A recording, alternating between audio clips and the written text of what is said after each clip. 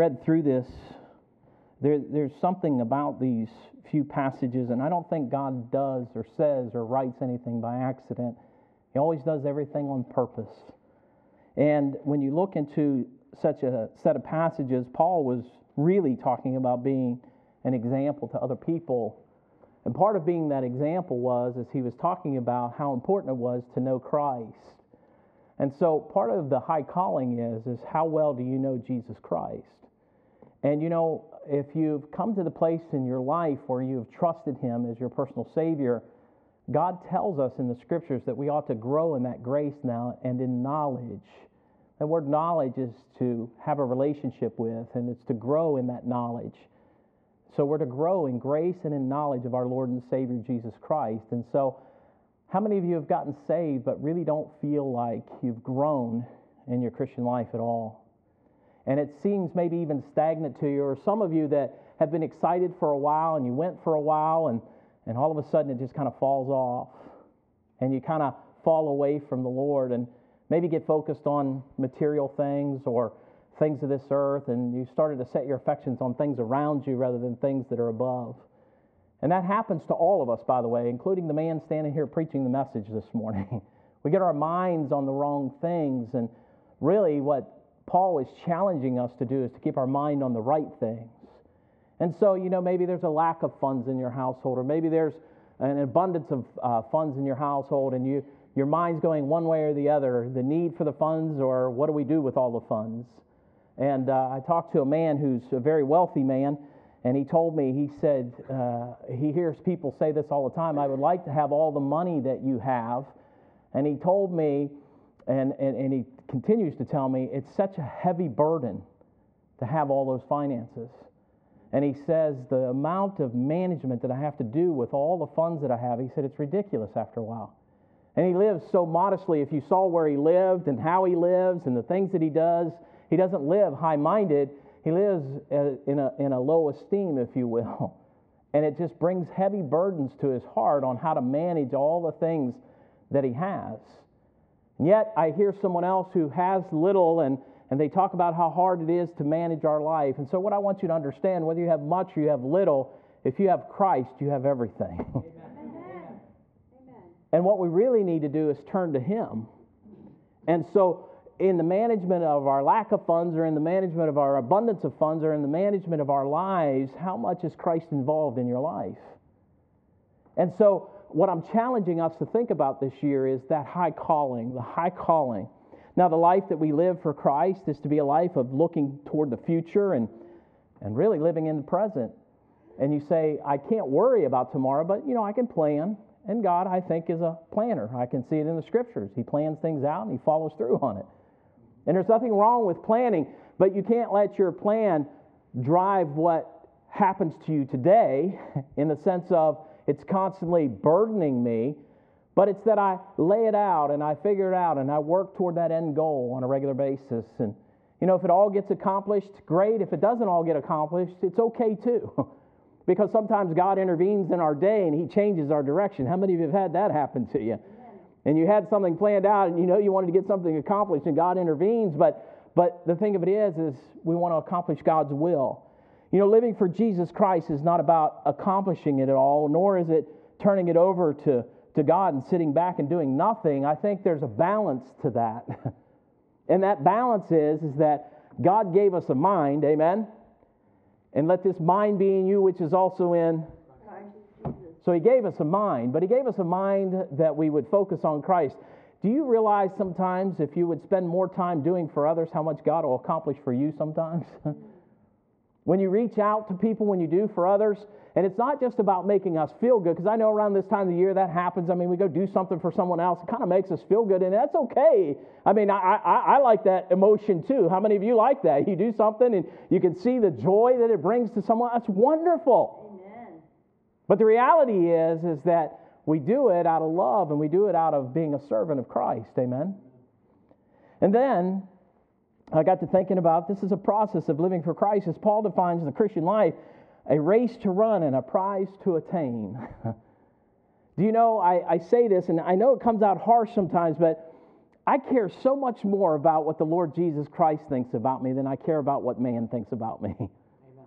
And I know that sounds harsh sometimes, but I really do care about what God thinks. Because sometimes men don't think with God, amen? They just don't. We just don't walk with Him. We don't think with Him. And sometimes people can have an opinion or a position about you, and they don't even know who you are. In fact, I can share this with you. I had a lady in our church years ago, and this is while I was at Westmoreland.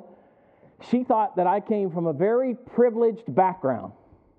She thought that I was wealthy and that I had a lot of money and that everything was taken care of for me. Well, I want to tell you, when you have 5 brothers and 4 sisters living in one house in an old coal mining town, in a place where all of you had to sleep in one room at one point, and you had 3 bunk beds on one side and 3 bunk beds on the other side, and Mama didn't want me laying in the middle because she thought I'd get crushed, that wasn't wealth. And the thing of it is that when we began to talk, we ended up understanding how much we actually had in common. And if I name her name, my children know her, my wife knows her. And the thing of it is, we began to talk, and we had a lot in common because we ate a lot of the same foods when we were growing up because we didn't have a lot of money. Now, Mama used to make something called SOS, and I don't want to tell you what the rest of the world calls that, but we ate a lot of SOS when I was growing up. I found out older what that meant, so I try not to use it so much today. But the thing of it is that we ate tomato gravy, and Mom made homemade bread. We had a garden out back. We grew our own vegetables. We tried to do as much as we could because we just didn't have any money. And when I used to go get shoes, I would watch kids walk into the local school, and they'd have Converses on. And I'd think, man, this is back when they first came out, and you're looking at that. You're like, man, they paid $20 for those shoes. My dad used to buy 2 pair for $5. I used to get 2 pair of sneakers, a white pair and a black pair. Now, today they call them Chuck Taylors, I think, something like that. Back then, they weren't very expensive. You got a black pair and a white pair. And the one was, you get to wear this pair outside to play, and the other one's for gym because we had to have clean shoes to be on the gym floor. Now, people can think what they want about us and can form an opinion about us, but sometimes they don't know us. People form positions about Jesus Christ all the time, and they don't know Him. What I want to challenge us with this year is to draw closer to our Savior. Are you pressing toward the mark for the prize of the high calling in Christ? Are you running that race to attain that prize? It's so important that we remain in the race for Christ and that we reach the goal that He has established for us. And by the way, I want you to know this. If everybody just look this way for just a second, God has a goal for every person in this church today. Amen. Every one of you. There's not a single solitary person in here that He does not have a goal for. You know what we ought to do? Pray and say, Lord, what is that goal that I need to attain this year on your behalf? What is it that you would have me to do, Lord? As I come to this, 3 steps that must be taken to press toward the mark for the prize of the high calling is, first of all, let Christ have possession. Let Christ have possession. Everything that you possess, let Christ have possession of it. Listen to me. Everything you possess, let Christ have possession of it. If He has possession of it, you're not holding on to it too tight. Anita shared with me years ago that she said, we want to live our life palms up. I didn't understand what she meant by what she said, but she said that way, if we live our lives palms up, God can take whatever He wants and He can place it in our hands and He can take it out. But she said, hon, when He puts it in, if we grip it too tight, He can't put anything else in. And sometimes we're holding on to our possessions so tight that we forget about our relationship with our Savior. And we need to live our lives a little more palms up, a little more open, letting Christ have possession. Secondly, letting go of the past. Let me ask you a question today. You don't have to raise your hand, but I know this to be true. How many of us have something in our past that just beats us down? Anybody? We have something in our past that just keeps beating us down. And the thing of it is if it is, you've never given it to Christ. And He says in the Scriptures in 1 Peter 5:7, casting all of your care upon Him, for He what? You ought to take that item and really give it to Him. How many of you understand what I mean by that? How many of you have had a burden that you carried for too long and you finally gave it to Him? And you know what He's capable of doing. Amen? How many of you have done that? Huh? And you've given Him that burden and you've turned it over to Him, and God has it now and you don't have to carry it anymore. It's an amazing Christ, isn't it? And so I want to challenge you with this, not only to let Christ have possession of it, but the idea is let go of the past. Some of us hang on to our past for too long, and it causes us to be crippled in the present. And we can't do anything toward the future because we're so focused on what the past has done to us. And lastly, this. I want you to look toward a future. But when I talk about that, I'm not talking about building up my 401k. I'm not talking about planning my retirement. I'm not talking about how much money I have in the bank or what I think I can sell my house for. I'm talking about my relationship with Christ, building toward a future. Amen? Now, I'm talking about an eternity, not just on things of the earth. And the Bible clearly tells us in Colossians to set your affections on things above and not on things of the what? Earth. Sometimes we get so focused on earthly possessions that it possesses us and Christ does not. Even as saved people, we get to that place. Now, the challenge is this. The first step is to let Christ have possession. Look at verses 11 and 12 here. He said, if by any means I might attain unto the resurrection of the dead, not as though I had already attained, either were already perfect, but I follow after, if that I may apprehend that for which also I am apprehended of Christ Jesus. Part of this race is making sure I do not permit myself to be satisfied with my spiritual accomplishments. Never be satisfied with them. Look toward what God's doing too. Now, what I mean by that is that we can become so content with where we are, and the Bible says, we need to be content. So I'm not going to do anything. I'm just content right here where I am. That's not what the Bible is speaking of. The Bible clearly wants us to continue to have some spiritual accomplishments in our lives. What are you planning this coming year, to accomplish for the Lord? What is it that God's placed upon your heart, or what spiritual accomplishment do you really want to do this year? Well, I'm going to start in Genesis 1:1. How many of us have done this? I'm starting in Genesis 1:1, and by December 31st, I'm going to be through Revelation.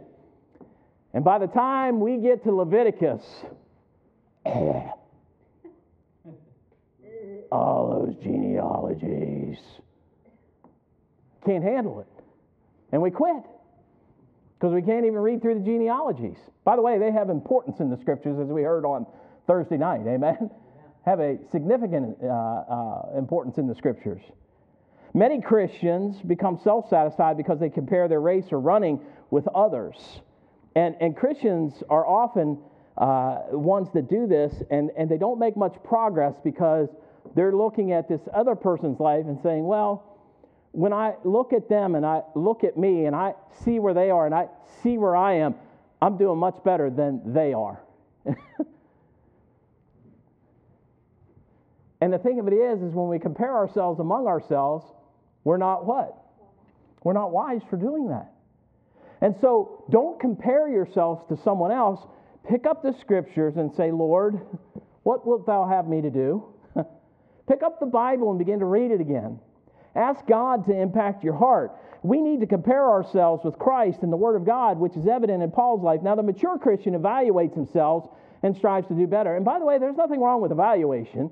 There's nothing wrong with critiquing maybe some things that you did or didn't do well. There's nothing wrong with that. Sometimes, in our world today, you think, criticism, you have to go hide in a corner somewhere and, oh my goodness, life's over because I got criticized.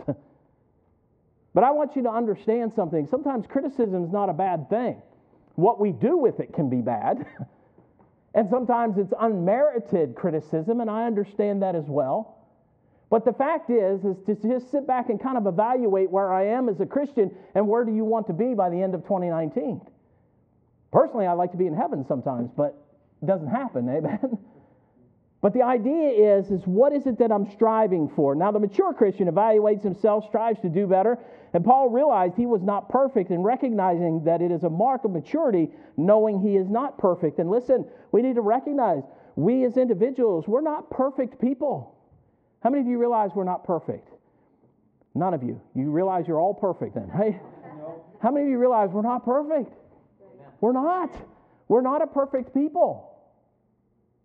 Perfection is Christ, amen? His righteousness is perfect. Right. And we ourselves are not perfect people. And we need Him in our lives daily. And understanding this is a part of maturity in your Christian life. This is an area that we must pray about and seek the Lord, because we can have a false estimate of our spiritual condition. Now, God speaks of in the book of Revelation, and by the way, I believe these are 7 real churches in Revelation, amen? He's talking to 7 real churches in the New Testament in the book of Revelation. There's 3 churches there that had a misconception of who they actually were. Sardis was one of them. Here's what Jesus said in Revelation 3:1, "And unto the angel of the church of Sardis write, These things saith he that hath the 7 spirits of God and the 7 stars. I know thy works, that thou hast a name, that thou livest and art dead." I know what you're presenting to people, but let me tell you where you folks really are. And see, we can have a misunderstanding of who we are. Now, consulting with Jesus is a good idea. Men may have an opinion of me, but the most important opinion is what Christ thinks about me. Now, that opinion that Christ has of me is only going to come through my knowledge of Christ, my relationship with Him. That's where it really comes from. And so this church had an idea of who they thought they were, and God said, let me tell you who you really are. And I don't know what it did to those people, but I'm sure it was kind of a stabbing feeling. He says in Laodicea, which, many of us would say, man, I don't want to be a part of that, because thou sayest, I am rich and increased with goods, and have need of nothing, and knowest not that thou art wretched and miserable and poor and blind and naked. They had an opinion about themselves, and Christ had an opinion about them. I wonder which one's right. I would imagine that our Savior's opinion of where they were spiritually, and that's all we're talking about here, had an opinion of themselves spiritually, and God's saying, here's where you really are spiritually, and He's revealing that to them. When we get into the Scriptures, God begins to reveal to us really where we are spiritually at times. And there are times when we're on a spiritual high, and I enjoy those times, but then God reveals to us areas that we need to be working on. Things that we need to be doing differently than we are currently doing them, or things that we need to add to our lives, or things that need to be deducted from our lives. There's different things that God wants to do. But listen, it comes through Christ Jesus and your personal relationship with Him. And listen, He said, that I may know Him. How are you going to know Him? How do you begin to know someone? And you say, well, Paul, he was just such a great man. And no, he was a man greatly used of God. And the reason it occurred is because Paul came to the place where he realized he was not a perfect man. And he realized that God did want to use him. And listen, he didn't have it easy. He went through some tough times. Would you agree? Paul had some struggles. But the one thing that he did was try to keep his mind focused upon Christ. This church had an opinion about themselves, and yet God had a different opinion. In Smyrna, in chapter 2, verse 9, I know thy works and tribulation and poverty, but thou art rich, and I know the blasphemy of them that say they are Jews and are not, but are the synagogue of Satan. Wow. Whew. That's a tough message, isn't it? And he said, I know who you think you are, but that's not who you are. And he said, there is a different opinion I have. Now listen, I'm not telling us that we're of the synagogue of Satan, but I am simply telling us that we need to know Him, and to know Him is to make changes in our lives. It's to press toward that mark. It's to go after Him and recognize who He is. Self-evaluation can be dangerous too, in 2 ways. And I tell you this because we can make ourselves better than we are. And I believe I've shared this story with you, but I went to high school with a young man. His name was Vijay, and Vijay played basketball. And we went to our 20th, I think, high school reunion. And at the high school reunion, he brought a film projector because they used to film all of the stuff. He bought the film projector and thought that we would all enjoy watching him play basketball. Now, he had that same spirit when we were in high school, by the way. It didn't leave him. And so he had the screen set up, and he's letting the film roll, and he's standing there watching it. He's standing there watching it, and watching it, and watching it. And most people were kind of congregating and talking, but Vajai was like, do you remember this? Do you remember this? Do you remember this? And the thing of it was, is he was living where? In his past, he had evaluated himself to maybe a certain level, and you say, well, didn't you feel sorry for him? Yeah, a little bit. And the thing of it is that sometimes we get to the place where we evaluate ourselves and we make ourselves better than we are. You'd have thought he was going to the NBA, but he didn't have that skill. We were in a single A school where he was really good.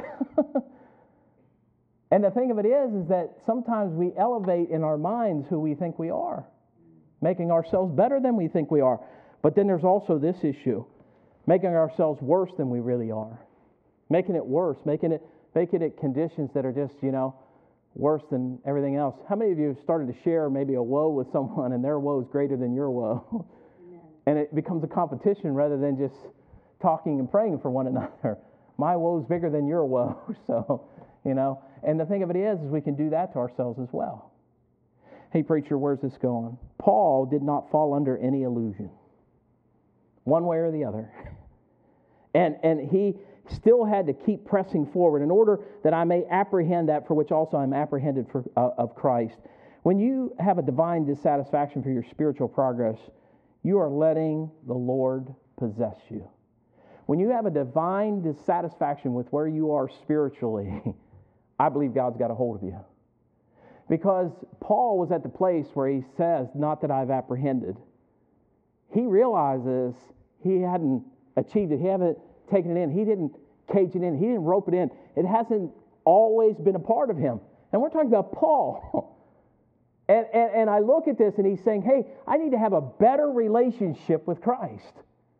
And I'm looking at his life and I'm reading the scriptures and I'm looking at Paul and I'm thinking, Paul, how could you possibly think that about yourself? Yet he wanted to know him better. What is your desire in 2019? To know him better, to know more about him. And when you have a divine dissatisfaction for your spiritual progress, you're letting God possess you. Let me give you a psalm here. You can write this down, and we won't turn there for the sake of time. Psalm 42, 1 and 2. As the hart panteth after the water's brook, so panteth my soul after thee, O God. My soul thirsteth for God, for the living God. When shall I come and appear before God? When is the last time you really had that thirst for the Lord? That you're so thirsty that you're panting for that water. And I remember when we were in high school, we had to run the half mile, and we had to do it in so many minutes, and if you didn't, you had to run it again. How many of you remember doing stuff like that? You had to run the half mile, and you had to do it in so much time or whatever. And I remember that morning I was feeling a little bit worn out, a little bit tired, and had to go run. And my gym class was second period, so it was exciting. And you're not hardly awake, you know what I mean? Because you just sat through a psychology class or whatever, or an economics class, and you're like exhausted, and you got to go suit up and get out there and go run. I remember at the end of that run, I was like, and I didn't care what Mr. Trencia had to say. I didn't care what we were going to do next. I wanted one thing. What do you think I wanted? Water. I wanted some water. Our souls can become so thirsty for the Lord, and we don't recognize it. And what it is, the thirst that you really have in your life is not for more funds or an ability to manage the funds or for this physical problem to go away or for this to happen. Your real thirst is you need Christ. Paul said that I may know him. When I challenge you with this, as the hart panteth at the water's brook, he's saying as a deer comes up and is so thirsty and he's panting and he desires that water, that's the relationship.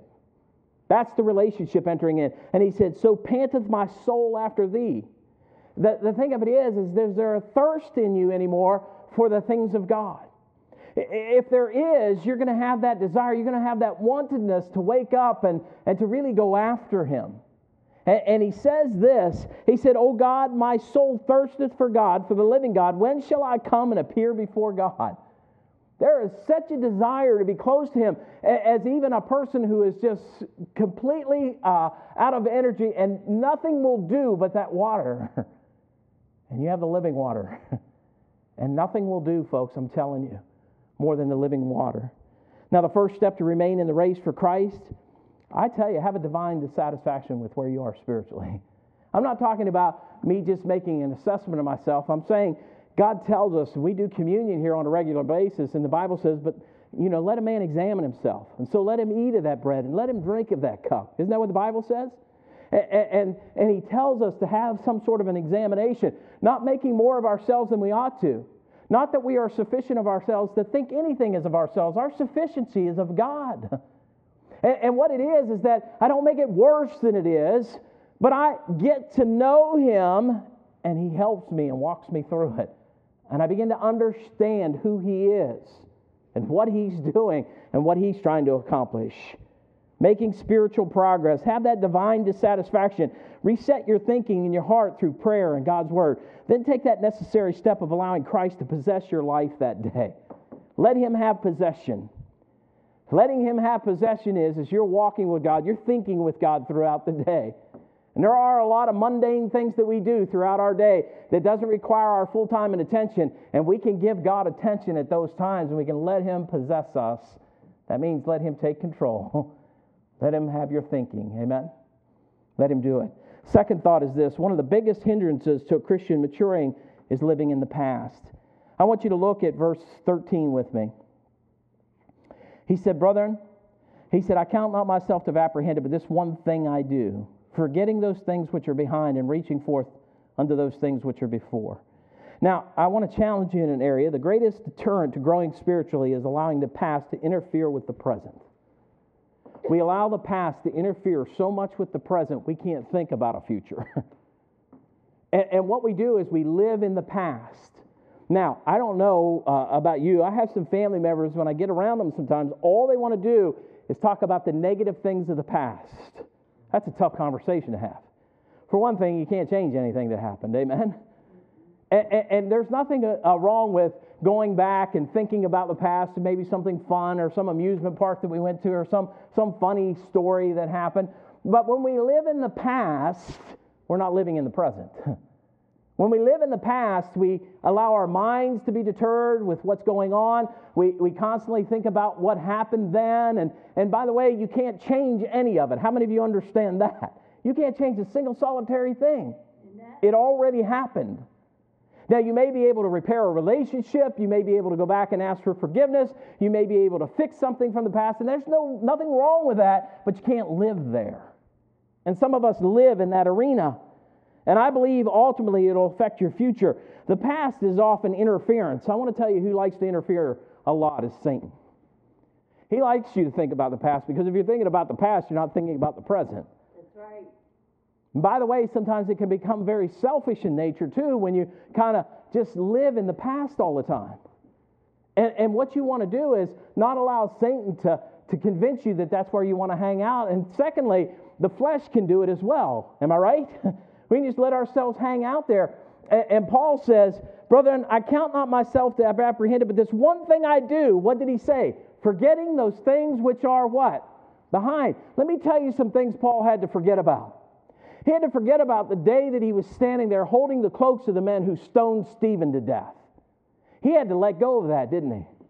That's something that he couldn't hold on to any longer. And the thing of it is we only know that particular story, but we know he persecuted the church. So how many more people had Paul done that to? How many more people got stoned to death as a result of Paul?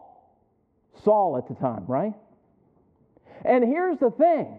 If anybody really wanted to forget their past, I believe this man wanted to. Because that's not where he was living. He was living in the present, and he understood that I may know him. And he's saying this one thing. There's a high calling that I'm trying to press toward, and the way to get there is to have a better relationship with Christ Jesus. My challenge to you is, what kind of life are you going to have with Christ? You know, the world loves to interfere too, doesn't it? You watch any news station for too long, you'll be messed up, man. I'm telling you right now. It doesn't matter whether it's Fox, CNN, ABC, NBC, CBS, MSNBC. I mean, it'll just mess with your head after a while. You're thinking, good night, where do we live? And the thing of it is that we allow the world to really affect us. we think, and truthfully, folks, as Christians, we believe that maybe we need to become more accepting of some things that they're doing out there, and then that way we can have more in here because we're more accepting of what they're doing out there. That's false. Now, we need to reach them with the gospel, granted. And the thing of it is that we reach them with Jesus Christ, not with entertainment. We don't do it with drum kits and songs and contemporary music. You do it through truth. Amen? He said, sanctify them through thy truth. Thy word is truth. The only way to sanctify people or to set them apart or to cleanse them is through the word of God. It doesn't happen any other way. You can do all kinds of things to entertain people, and it'll go until the entertainment grows old. And by the way, sometimes shows get canceled. How many of you know that? Amen. And if they're putting on a show from Sunday after Sunday after Sunday after Sunday, eventually the show is going to get canceled. And the reality is, truth is foundational. It's strong, isn't it? Jesus Christ is powerful, folks. And Paul said, that I may know him. You see, he wanted to forget about his past. And as you begin to think about this, you limit your life when you continue to play on what had already happened. Now, I've shared this verse with many of you time after time, but I want you to turn to 1 John with me. Chapter 3. 1 John chapter 3. After you get there, I want to share a thought with you this morning.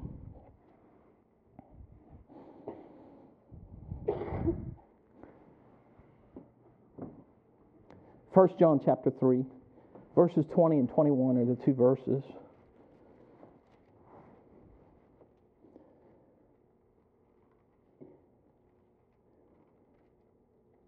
First John chapter 3, verses 20 and 21.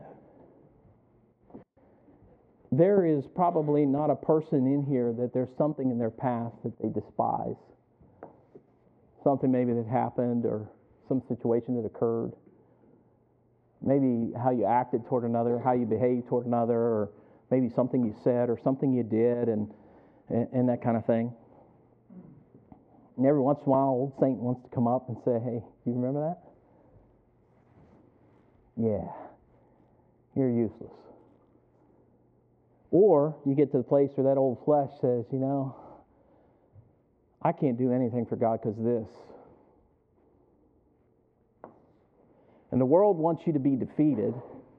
Satan wants you to be defeated, and this old flesh wants you to be defeated. But I'm going to read this verse to you, and I really want you to get a hold of this because too many Christians live in an arena where they allow their past to dictate what they're doing.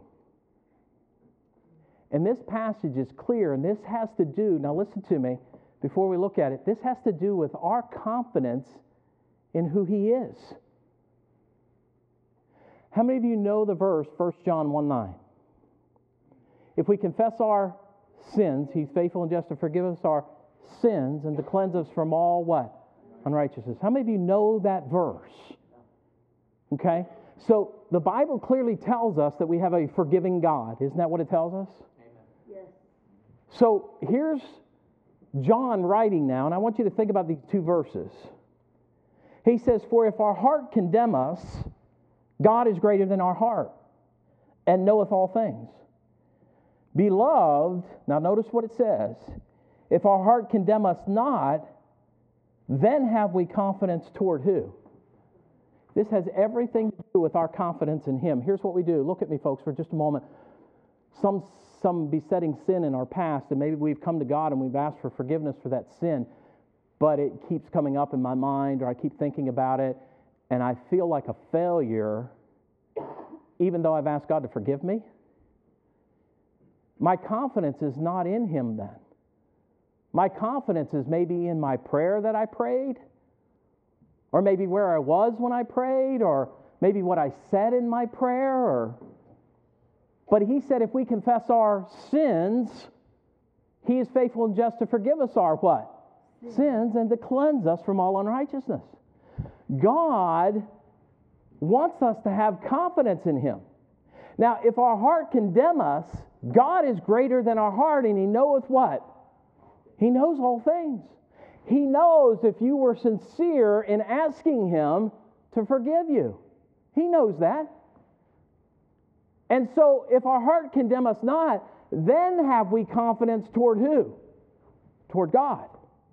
What happens is our confidence is not in Him, it is in us. And maybe the fact that we revealed it to Him, or that we prayed about it, or that we've thought about it, but the reality is God forgives. And too many of us live in our past. Too many want to hold on to something. Tell me one thing. What can you change about yesterday? What can you change about the start of this service? You can maybe change the next service based on something you learned in this service, but you can't change this service, can you? You can't change what's been said, what's happened, or anything. Tell me one thing you can change about what you did even an hour ago. Not a thing. Now, you may be able to repair it. You may be able to ask for forgiveness. You may be able to say, listen, I've changed my mind, but you can't change what happened. It already happened, didn't it? And as you think about this, I want to challenge you. Remember that the only way to remove those obstructions is to live in the present. Look toward the future. That's what Paul had to do. He said, forgetting those things which are behind. We cannot live in the past. We have to live in the present. And we have to plan for a future, but if you continue to live in the past, and it doesn't mean you don't learn from it. That's not what I'm talking about. I'm not talking about we can't look at things historically and use that as a tool. But when you live there, you become crippled and stifled in your Christian life. When you're living in the past, you're living like maybe an unsaved person because you're not trusting the Lord according to 1 John 3, 20 and 21. You're allowing your heart to continually condemn you, and you're not having confidence toward God. You're not really believing that He'll forgive you. If the runners of a race continue to look back, I can guarantee you stumbling and injury is in the future. How many of you agree with that? How many of you would say if there were hurdles, how many of you remember the hurdles? Anybody remember those things you had to hurdle over in track? And if the runner of running those hurdles is constantly doing this, what are the chances of him making the next hurdle? Low, isn't it? And what happens is this in our Christian life, if we're busy doing this, how are you doing this way? It's hard to do that, isn't it? And so when the hurdle comes, you stumble again because you can't even see it. And the reality is we're so busy looking backwards, we can't look forward. And Paul said, you got to forget those things back there. Now listen, he was saying both good and bad. Sometimes we need to let go of stuff, don't we? Vijay was no longer the basketball player that he was in high school. He was a single A player who thought he was really, really good, NBA material, and didn't make the college team. I'm challenging you to think about this for a minute. We're so busy looking backwards, we don't look ahead. Now, when you think about that, Luke 9:62 says, and Jesus said unto him, no man, having put his hand to the plow and looking back, is fit for the kingdom of God. No man having put his hand to the plow and looking back is fit for the kingdom of God. Why? Because everything's doing this, isn't it? You say, well, we got GPS today, brother. You know what I found out about GPS? The reason I like an almanac, or the reason I like to open up a road map, the reason I like to open it up, because I like to look at other roads and see where I'm going. And what GPS does is only tells you where you are. Now, you can expand it. If you can do that while you're driving, good for you. And you can kind of look at the whole map and all that kind of stuff, but most of the time, GPS is just saying, turn left. How many of you have turned left when GPS told you and you realize that was not a good left turn?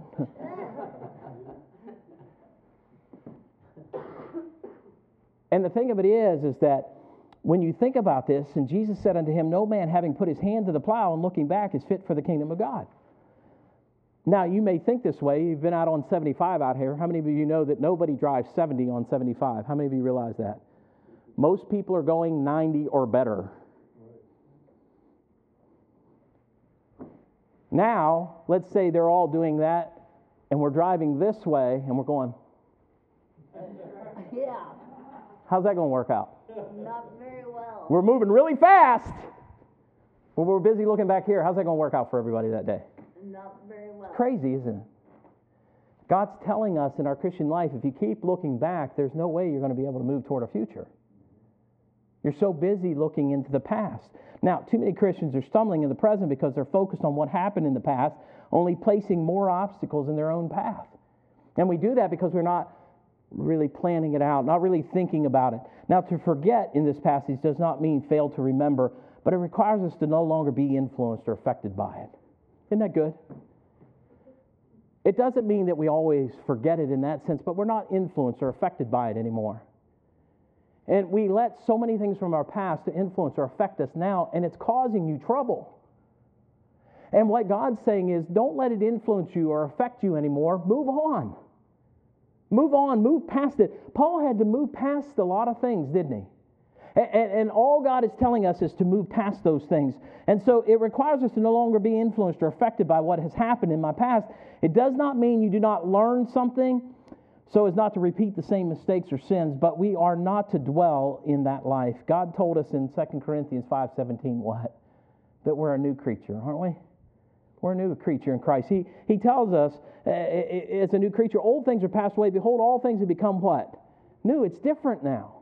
It's different now than it was in the past. And it's different for you as a saved individual. And if you are a new creature in Christ, you do not have to live with the burdens of the past. Now, the second step is living for Christ daily. It requires a reset of thinking. It requires us to reset our thinking again and our heart through prayer and God's Word and start living in the present. If you're going to make spiritual progress, you can't keep looking backwards. You have to look forward. You have to look ahead. You can't keep looking back. So you got to press toward the mark. Now, when I share that with you, the second step is doing that, and we have to live by that. In Ephesians 4:22 through 24, and I've shared this with you many a time, that you put off concerning the former conversation, the old man which is corrupt according to deceitful lust, and be renewed in the spirit of your what? And that you put on the new man. There's a change in thinking, isn't there? I have to change the way I'm thinking now.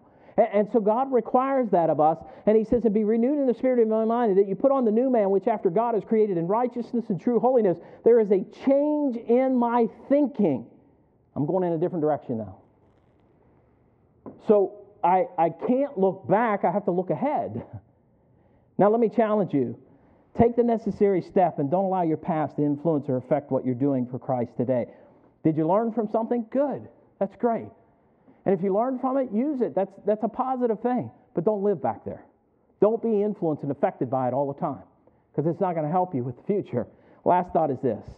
He makes this statement and he says, I press toward the mark for the prize of the high calling of God in Christ Jesus. So he said, I forget those things which are behind and I reach forth unto those things which are before. When he's saying that, there's something ahead of us.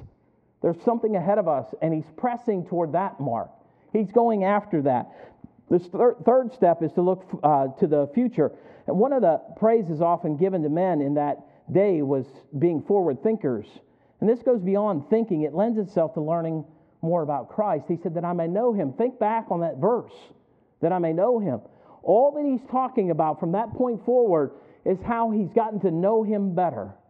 And he's gotten to know him better by not looking backwards. He's gotten to know him better by allowing him to have possession of him.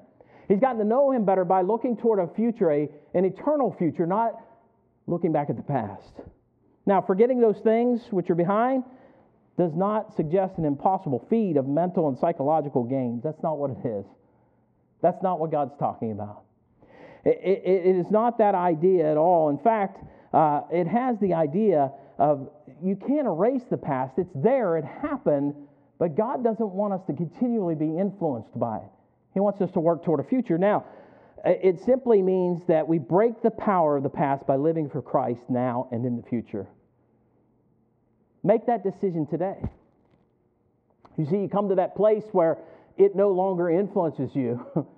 What influences you is truth, and I live by it. Now, it is so easy for an individual or an entity to live in the past.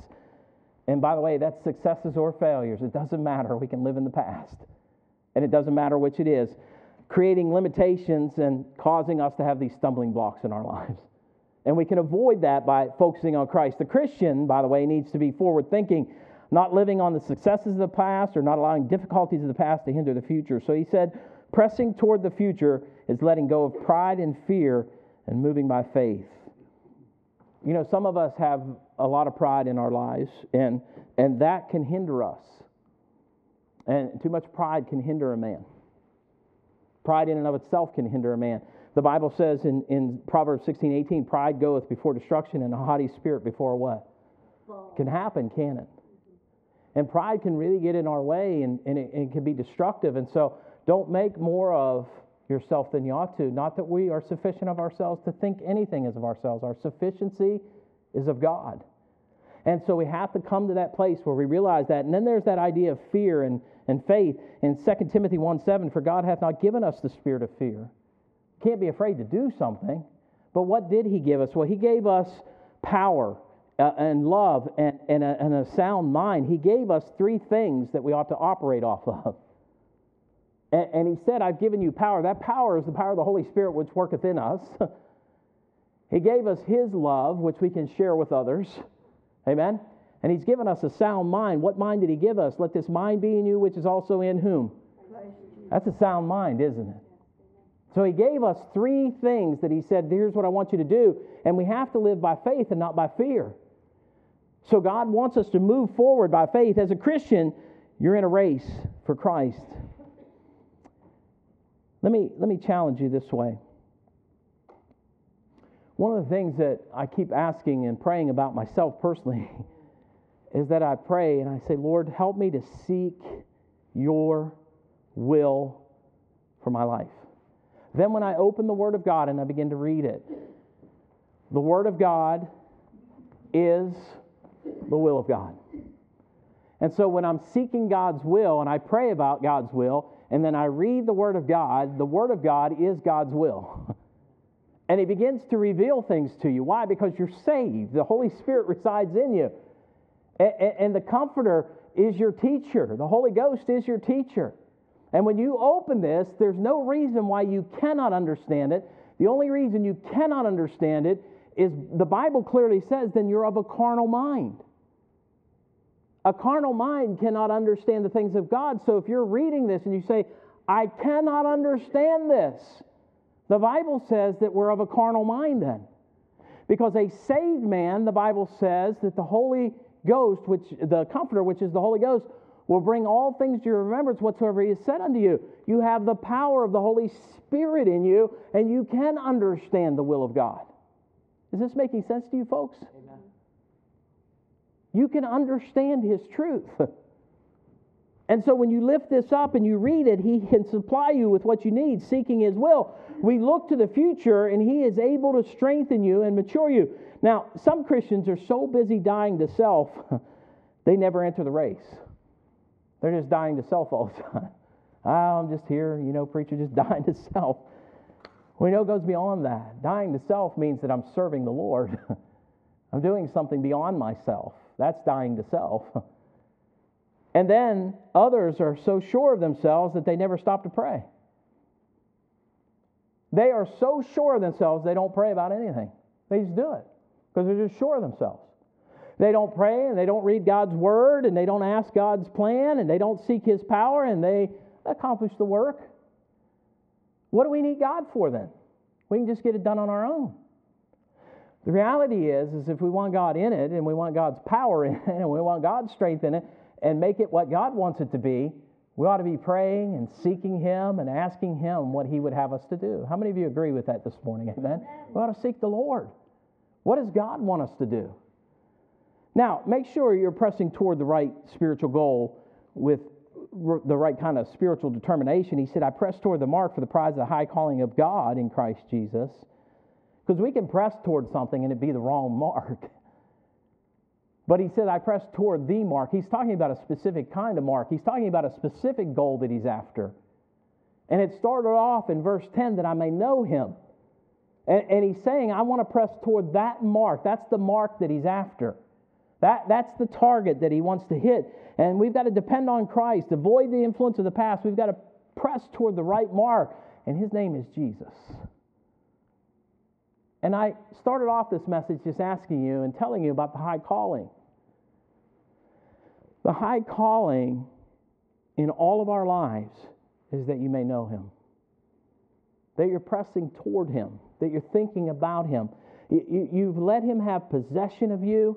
You're letting go of your past, and you're saying, you know what, I'm planning a future with Christ, not just for the here and the now. I don't have my things just set and my affections set on things here. I got my things and my affections set on things above. Things that are far more important than me, outside of me.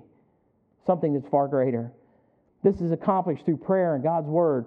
And I believe you can start pressing toward the right mark, and you can have that spiritual progress. And listen, what happens to you is we're all going to leave out of here in a few minutes. I'm going to go to the Lord in prayer. And everything I said could just go in one ear and right out the other. Everything that's been preached to you this morning.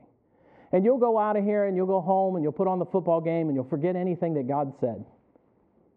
Not me, God, His Word. I preached it this morning. And you can forget all about it. And you can get tied up in whether the Browns are going to win or not. Amen? Right, Chris?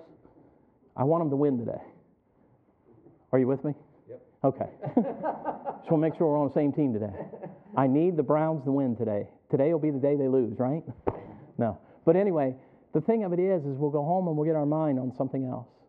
We'll want to fill our bellies. Amen? I want to go to Louise's house. She's a great cook. Amen? I want to go to your place. I want to eat at your place.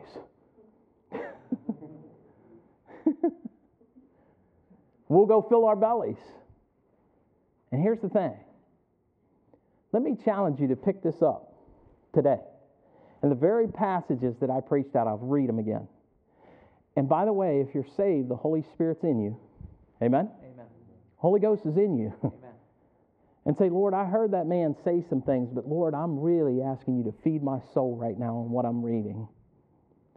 My challenge to every person that's sitting in here is, what plan do you have for 2019 in your relationship with the Lord Jesus Christ? You can plan your vacation. You can plan the new car you're going to buy. You can plan where you're going to move next. You can plan the clothes you're going to buy. You can plan all these things out. You plan all those things. What about your plan in your relationship with the Lord?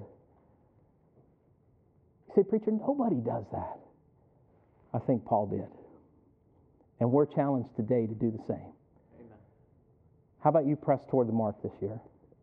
Not just any mark, but the mark of the high calling for the prize. Who is He? His name's Jesus. Let's pray.